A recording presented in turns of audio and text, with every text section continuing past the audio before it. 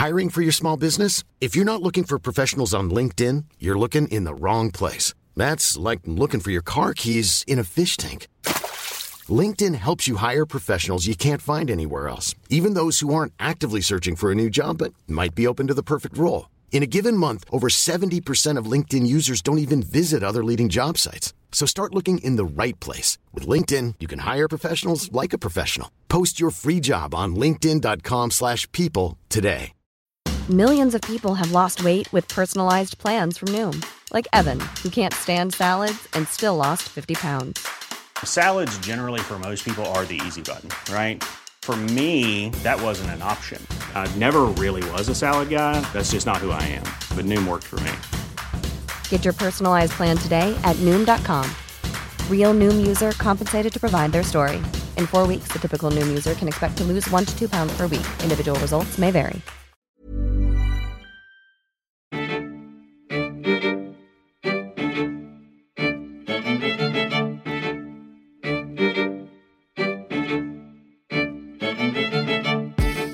Hello and welcome to Cool Canadian History. I'm your host, David Boris.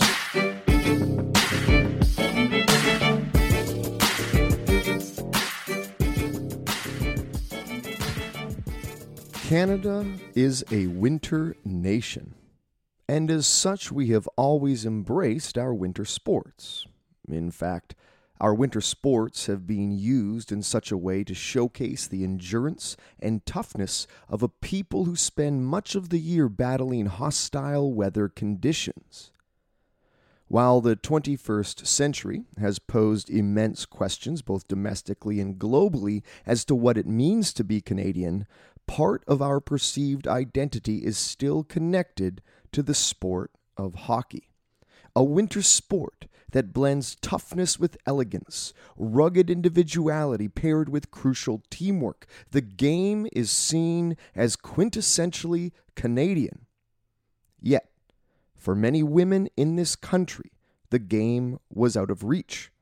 Outdated notions of gender roles created barriers for many Canadian women who sought to play the great game. But women persevered. And in the last half of the 20th century, many rose to prominence, challenging traditional ideas about the game, about gender, about sex, and about what it means to be Canadian. This is Season 5, Episode 10, An Uphill Skate, The Women of the Hockey Hall of Fame.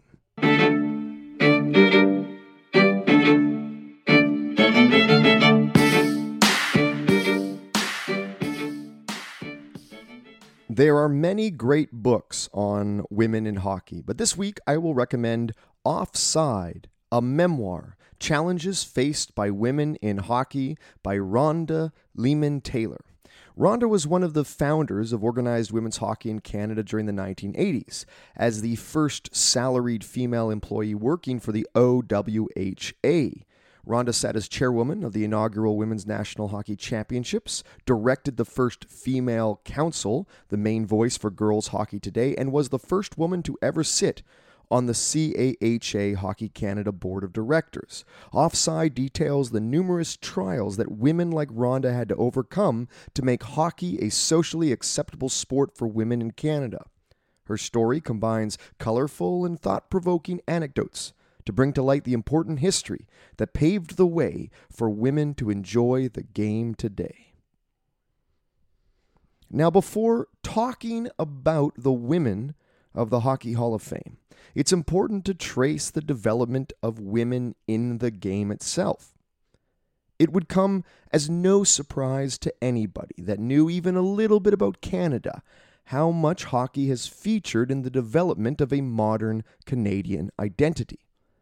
The connection between Canada, winter, and winter sports, of which hockey emerged as the preeminent, is a fairly accepted pillar of Canadianness. However, for much of hockey's history and sports in general, the focus has almost always been on men.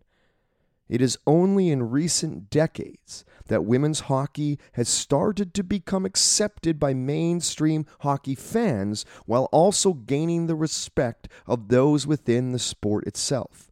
Simply put, the 21st century has seen women's hockey fuse with broader connections made between Canadian identity and the sport in general. Yet, even though historically speaking, this emergence of women's hockey may be a relatively new phenomenon, women have been a part of the game for over a century. In fact, decades before the National Hockey League was ever formed, women were playing hockey. An early example of this occurs all the way back when Lord Stanley of Preston, the namesake of the Stanley Cup, who, when Governor General of Canada in the late 1880s, famously flooded his backyard to create an ice rink on which his children, both boys and girls, could play, long before Wayne Gretzky's father famously carved out an ice rink for the Great One. In fact, a photograph from 1891 shows Stanley's daughter, Isabel Preston, playing hockey, the first photographic evidence of a woman participating in the sport. A year later, in 1892, was the first organized and recorded all-female ice hockey game in Barrie, Ontario. However, in terms of amateur sporting leagues, there was very little support for anything resembling organized women's hockey. The drive to create women's hockey teams and leagues actually came from Canadian post-secondary institutions. Perhaps the most famous example of this were the pioneers of organized women's hockey, the Love Me Littles. Led by women's hockey pioneer Marion Fraser, the Love Me Littles were a roster of female players all from Queen's University, formed in direct defiance of the Archbishop of Queen's University, who publicly stated that women should not be playing ice hockey. The Love Me Littles shattered the gender barrier, and the 1890s saw teams form in response throughout colleges and universities in both Ontario and Quebec. By the eve of the First World War, women's teams were now a part of the university and college landscape from coast to coast. This was followed by the establishment of a number of amateur leagues that had also sprung up throughout the country. In fact, in 1916, the first ever international women's hockey tournament was held in Cleveland, Ohio, between a number of Canadian and American teams. As well, an annual intercollegiate tournament was being held regularly at the same time. The University of Toronto Lady Blues were one of the more dominant intercollegiate teams during this period, winning nearly a dozen intercollegiate and tournament titles. The most well-known of all the women's hockey leagues was the Eastern Ladies Hockey League, which formed in December 1915.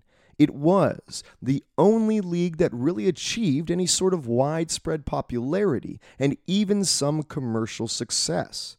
It was effectively the closest thing to a professional women's hockey league that Canada had ever seen to that point. The league was actually created to help fill seats at Montreal's Jubilee Arena.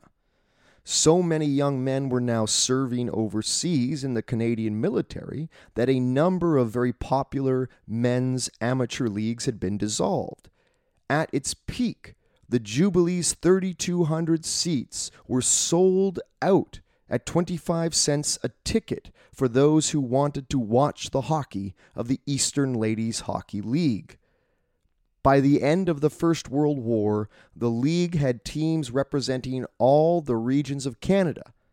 However, with the return of so many men from overseas in 1918 and 1919, the league quickly lost its popular following as men's hockey returned. Millions of people have lost weight with personalized plans from Noom, like Evan, who can't stand salads and still lost 50 pounds. Salads generally for most people are the easy button, right? For me, that wasn't an option. I never really was a salad guy. That's just not who I am. But Noom worked for me. Get your personalized plan today at Noom.com.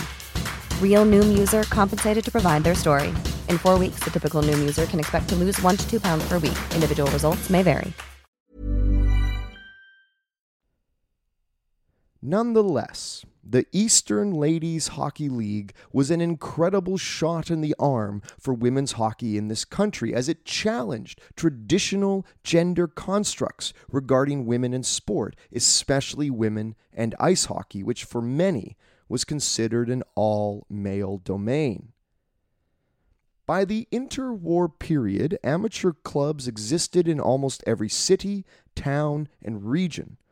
Some of the largest women's hockey leagues in the country were the Ladies Ontario Hockey Association, which was formed in 1922, and the Dominion Women's Amateur Hockey Association, which was formed in 1933.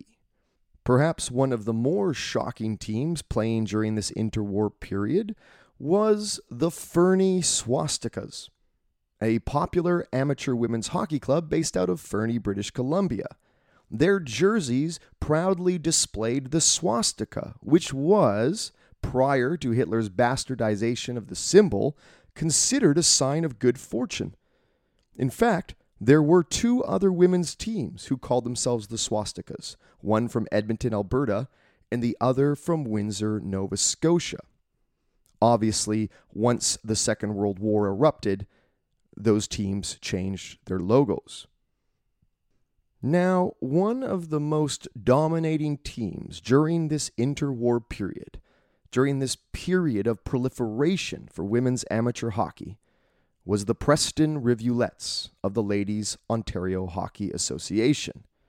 Now, they were originally a softball team, but the ladies formed a hockey team in order to continue playing sports during the harsh winter period. Little did they know, they would become one of the most dominant women's hockey teams in all of history. It is estimated that the Rivulettes played nearly 350 games in their franchise history, losing only 2 and tying 3. The Rivulettes were invited to come to Europe on a hockey-playing tour, but the outbreak of war in 1939 ended any hopes of that.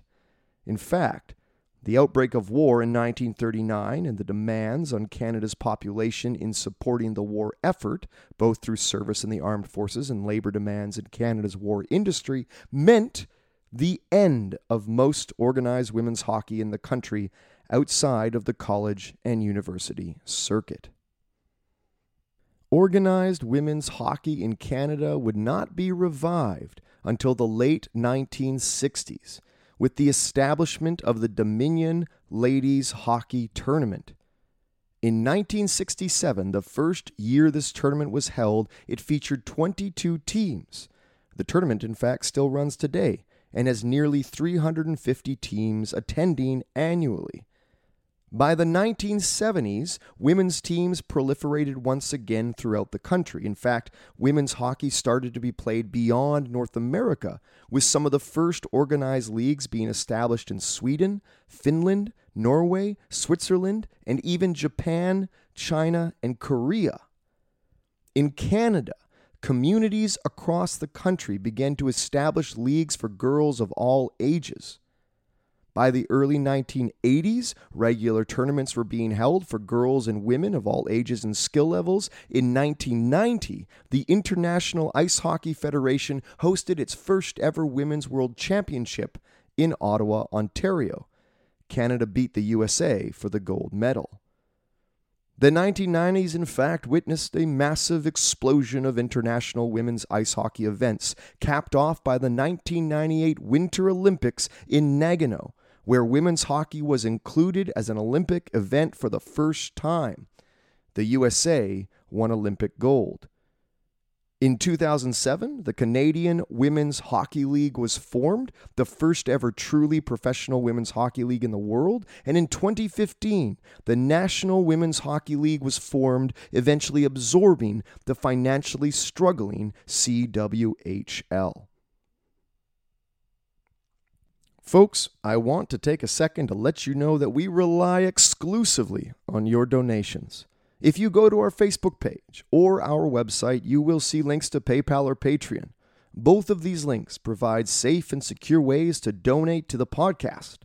PayPal, in fact, gives you the option to donate one time, while Patreon allows you to set up regular preset donations. So if you want to donate, let's say $2 for every episode we publish, well, Patreon allows you to set that up easily and securely.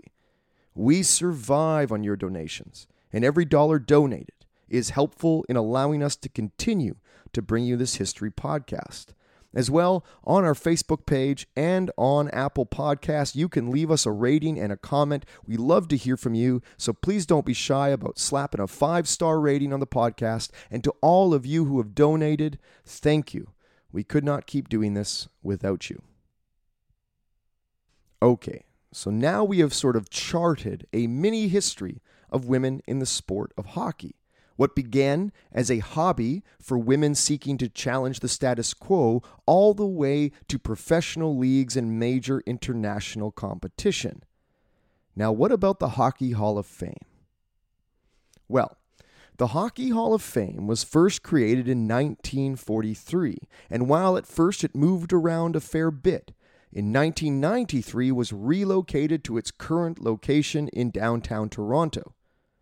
For almost as long as the hall existed, it was generally thought to be a place focused on the National Hockey League and in turn, of course, the men of hockey history. In reality, though, it is not the NHL Hall of Fame, but a celebration of the sport globally. In 2010, the Hockey Hall of Fame amended its nomination procedures to finally include women of the sport. The first two inductees were Cammi Granato from the United States and Angela James from the Flemington Park area of Toronto. Angela began playing hockey as a child in the 1970s. While there was a girls' league in her area, she was so dominant that she was allowed to compete with boys 2 and 3 years older than her. Yet, the boys' league eventually banned her from playing on account of her being female. By the time she was 12, she was playing in adult women's leagues, and at the age of 16, joined the fledgling Central Ontario Women's League. At this point, Angela emerged onto the international women's hockey scene, becoming one of the game's first internationally recognized female hockey superstars. She had an aggressive streak that gave her an edge over her competitors, while shocking fans with her natural scoring ability, often drawing comparisons to Mark Messier. She led Team Canada to numerous gold medals in international ice hockey, but was shockingly left off the 1998 Nagano Team Canada roster, a decision still considered one of the most controversial in Canadian sports. She retired in 2000. When she was inducted into the Hockey Hall of Fame, she was not only one of the first 2 women to ever be inducted, but became the first openly gay athlete to be inducted, as well as only the second black athlete to be welcomed into the Hockey Hall. Geraldine Heaney was the 3rd woman inducted into the Hockey Hall of Fame. Though she was born in Ireland, her family moved to Ontario when she was 1 year of age.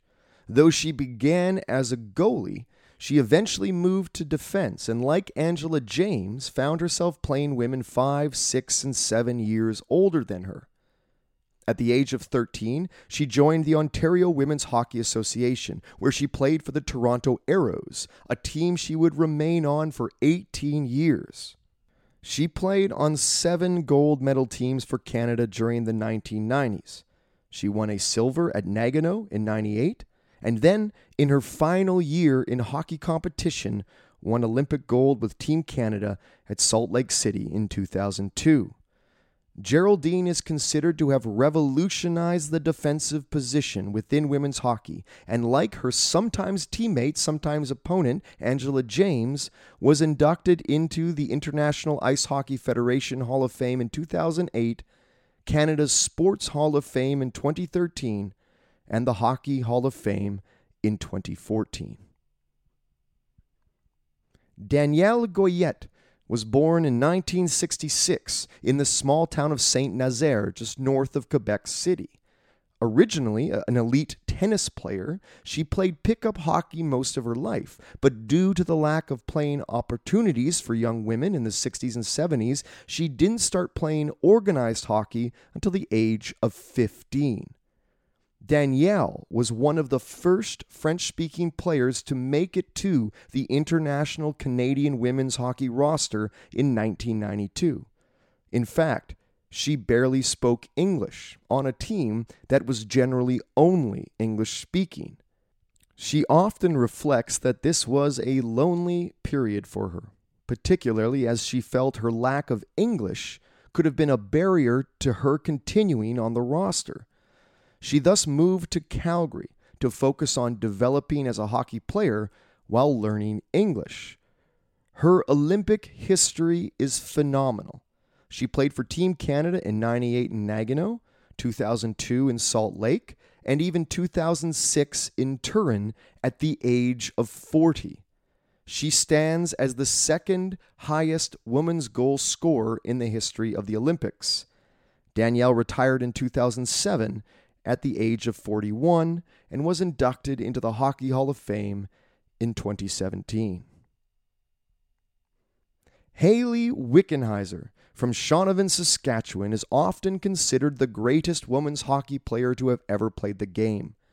She played for the Canadian women's national hockey team for an astounding 23 years as a forward. She was in fact first selected to the team at the age of 15.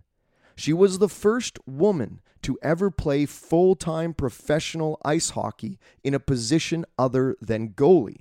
She played for a team in the Finnish Professional League and later in a Swedish Professional League.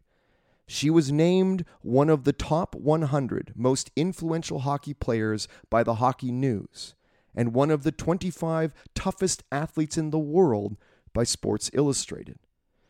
She won silver at Nagano and then gold in 2002, 2006, 2010 in Vancouver, and then 2014 in Sochi, while also medaling in 13 World Hockey Championships. She is the all-time leading Olympic goal scorer with 18 goals and 51 points, and was even Canada's flag bearer at the Sochi Winter Olympics in 2014. After her retirement, Hayley took a job in the front office for the Toronto Maple Leafs as an assistant director of player development, while also pursuing a medical degree. The female great one was inducted into the Hockey Hall of Fame in June 2019. The roster of Canadian women in the Hockey Hall of Fame is absolutely incredible. Women that not only dominated the sport, but became pioneers and role models for younger women. Women's hockey still has its struggles when it comes to access to funding and popular support for professional leagues, but there is no denying that the sport has erupted in the past several decades and is now played by women and girls all over the world. There is no question that Canada's Hall of Fame inductees played a crucial role in leading the way, inspiring women around the world while challenging traditional ideas about Canadian identity, Canadian gender roles, and Canadian sport, while forging new understandings about what it means to be Canadian. I want to thank you all for listening today. A reminder, you can find us on Facebook, you can find us on Instagram, and you can find us at our homepage, coolcanadianhistory.com. And you can find me on Twitter at Doc Boris, that's at DOCBORYS. Thank you for tuning in, and stay cool.